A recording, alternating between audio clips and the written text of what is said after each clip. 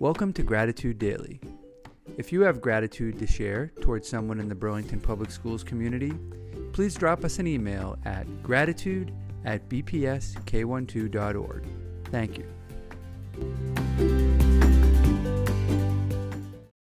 Good morning. I can't think of a better way to start the day than with some gratitude.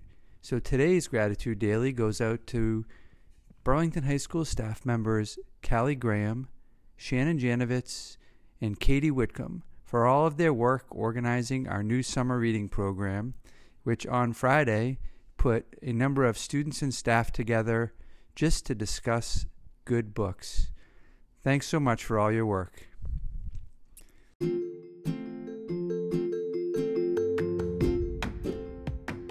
That's it for episode 8 of Gratitude Daily.